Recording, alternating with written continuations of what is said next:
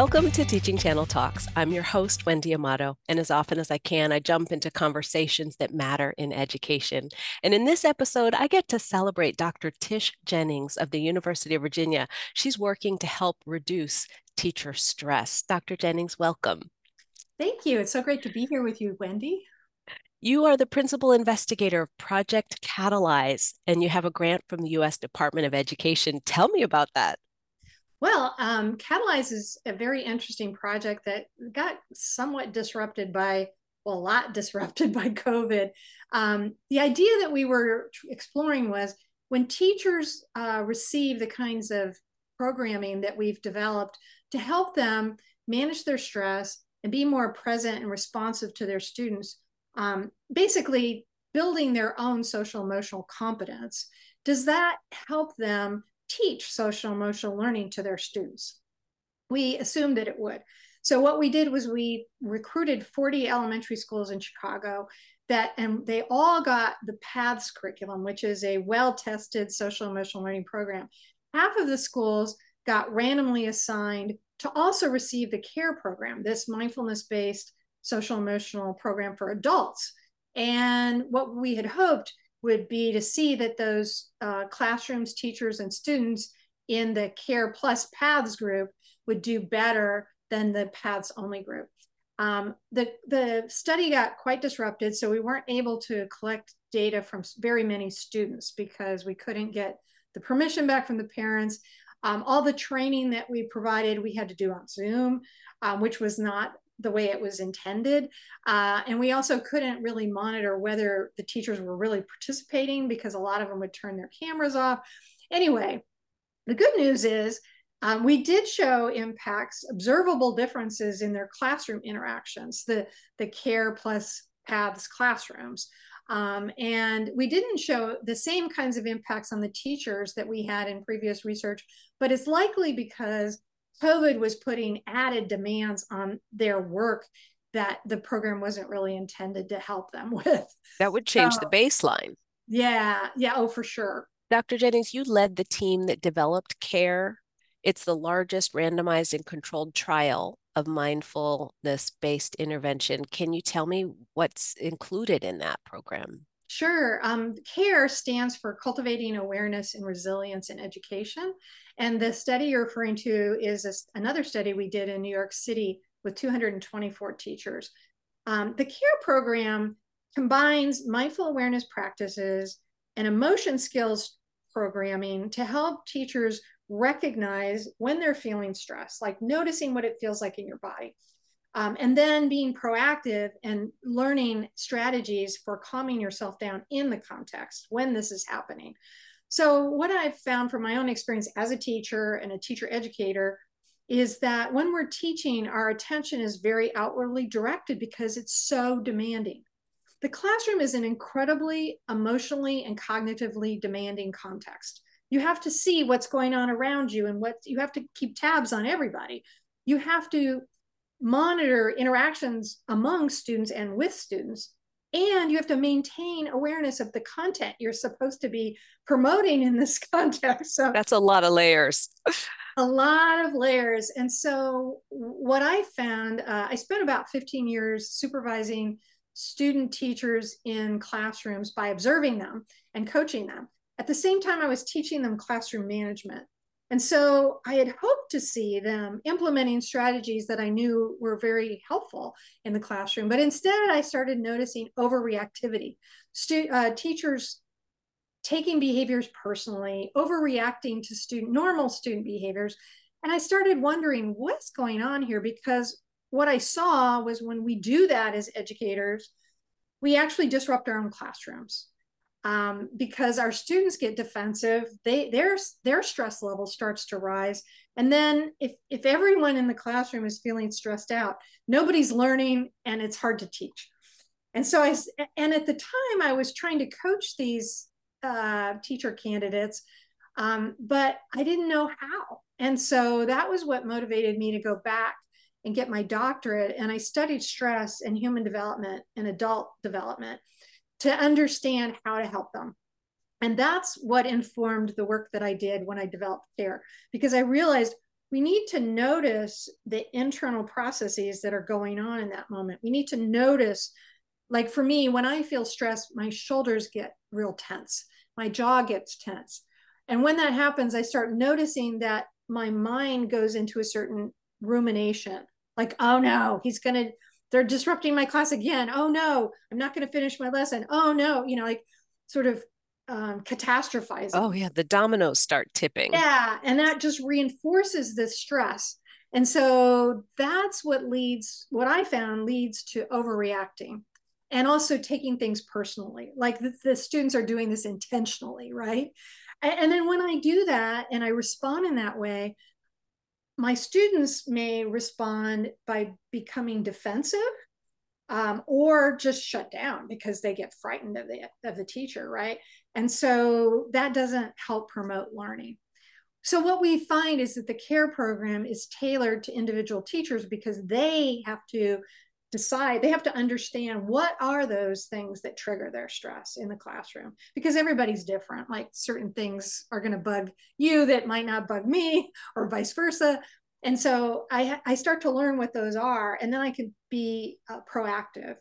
And then what we found, which is really exciting, is when we are present and calm and responsive, and we don't take things personally, our classroom does so much better. And so teaching is so much more enjoyable, and learning happens.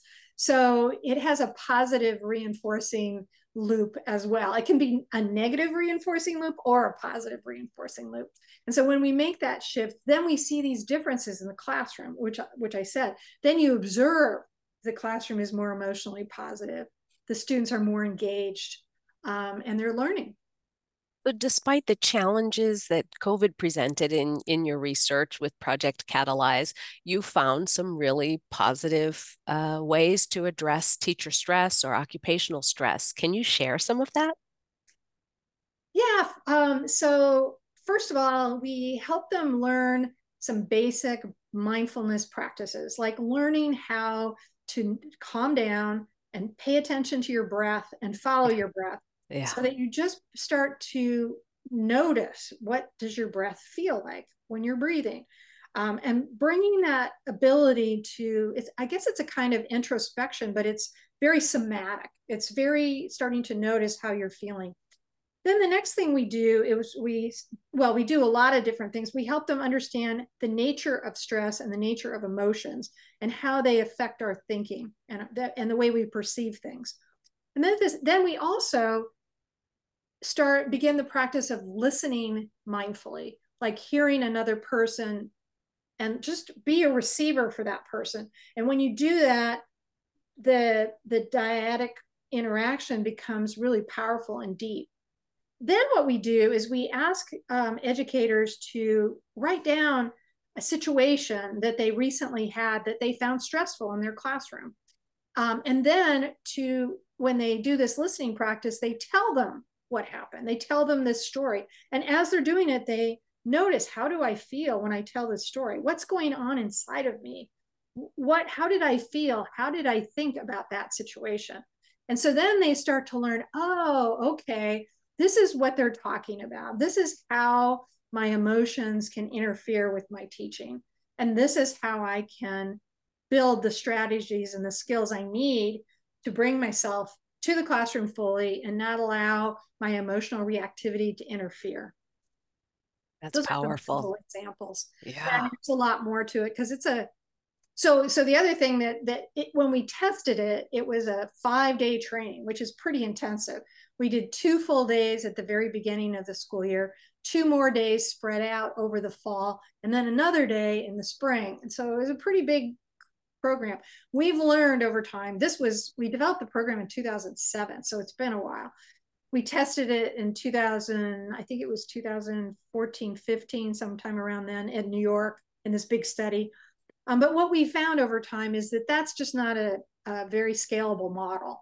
It's too much PD time. And so the people who are now licensing this program, CARE, it's an organization called Create for Education. they've been delivering a shorter version, a 3-day version, but this version has never been tested. So we just got a big $8 million grant from the Department of Education to, Congratulations. thank you, to test a scaling model, a way to scale this so it's more feasible to get out there, brought more for more teachers. So it's a 3-day version where they get 2 full days and then 1 booster. And so we're going to test that model in schools here in Charlottesville and Albemarle County, in Roanoke, in Northampton, and in Jefferson County, Kentucky, which is where Louisville is. So we're going to do a big study of the shorter version. And we're also, in the original model, we did a coaching by phone. We had 3 coaching sessions to help them understand how to apply what they're learning to their classroom and build a practice so it could be sustainable for them. And we're working on trying to find an app or create an app that will help do this for them. So that'll also make it more scalable, because phone calling everybody was really hard. So this is very exciting too. I'm happy to hear the structure for this work because we know best practices in education talk about spaced retrieval, and we need these contact points, these touch points, in order to have a lasting impact or a meaningful impact. So the structure sounds really good. I'm looking forward to hearing the results on that one. I'm very excited that there's been some funding put towards this important work. Me too. I am very excited. It feels like, I thought about all of this back in the early 2000s, and now it's definitely on everybody's radar. It's obviously because we're losing teachers. Teacher attrition is a big problem. You do have a record of this work. You're a book author, Flourish. You also have peer-reviewed journal articles, chapters, other books. Tell me about some of the messaging you're trying to get out to the education community. Well, the first book I wrote is Mindfulness for Teachers. And I did that basically because I knew that care was going to be hard to scale. And I wanted to get the information that's in care out as broadly as possible. So, Mindfulness for Teachers is like a companion for care that anybody can buy, and it's not very expensive. And it has a lot of this content I was just describing in it. Then the second book I wrote was about the trauma sensitive classroom, because I could see the implications for children and youth that are exposed to trauma and adversity in terms of the teacher's own emotional reactivity. Because if you're a student that is living in a lot of violence and aggression at home, and your teacher loses their temper, it's Mhm. going to have a different it's going to have a different effect than it will have on an ordinary child who's doing fine, who doesn't have these kinds of exposures. Then the third one I wrote is mindfulness in the pre-K 5 classroom, and I wrote that to document some of the things that I used to do as an educator. I was doing mindfulness stuff in education back in the 80s. And when I started realizing how popular it was getting, I was saying, wow, I've got a lot of little tricks that I can share in this book. So that's a nice little small book. And then the last one I wrote is the teacher burnout turnaround. And I got invited to write a book about teacher burnout. And then as I was writing it, I realized this is going to be a depressing book. And so I turned it around basically and focused on empowering educators to find ways to turn around burnout from the ground up. And we know there are a lot of problems in our systems today, and a lot of them are causing burnout. And I thought if teachers became more aware of what those are, they might be able to take some proactive steps to make some changes from the ground up. And now educators have a lot more leverage because of the teacher shortage, and it is time that we can start saying, hey, the system really needs to change, and maybe talk a little bit about how it might change. Dr. Jennings, you and I agree that some structural changes need to take place beyond what the individual teacher can do in the classroom. What advice might you offer to school leaders who are working to improve the teaching environment in their schools and programs? Well, it's really interesting because I think we've gotten ourselves in a a vicious cycle that isn't really working. Mm-hmm.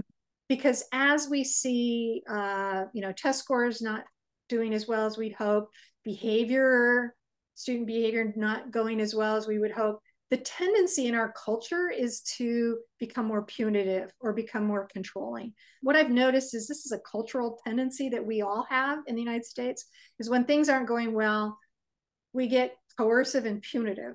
And what I'm seeing is that it actually makes things worse when we do that.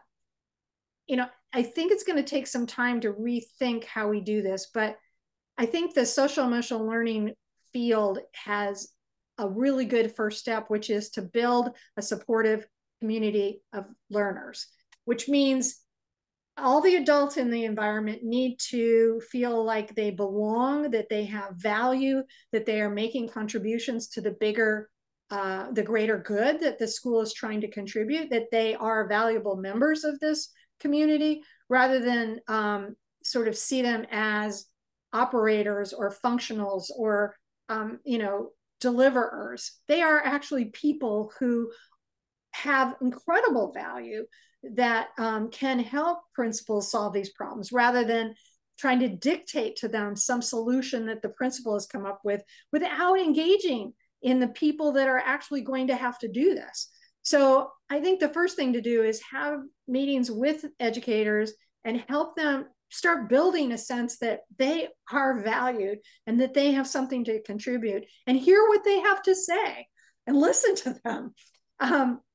Because I think the lack of autonomy for the adult in the schools and the students in the school is really important. And what I see is sometimes people try to jump over the educator and move to the student by doing project-based learning and things like that, which are great.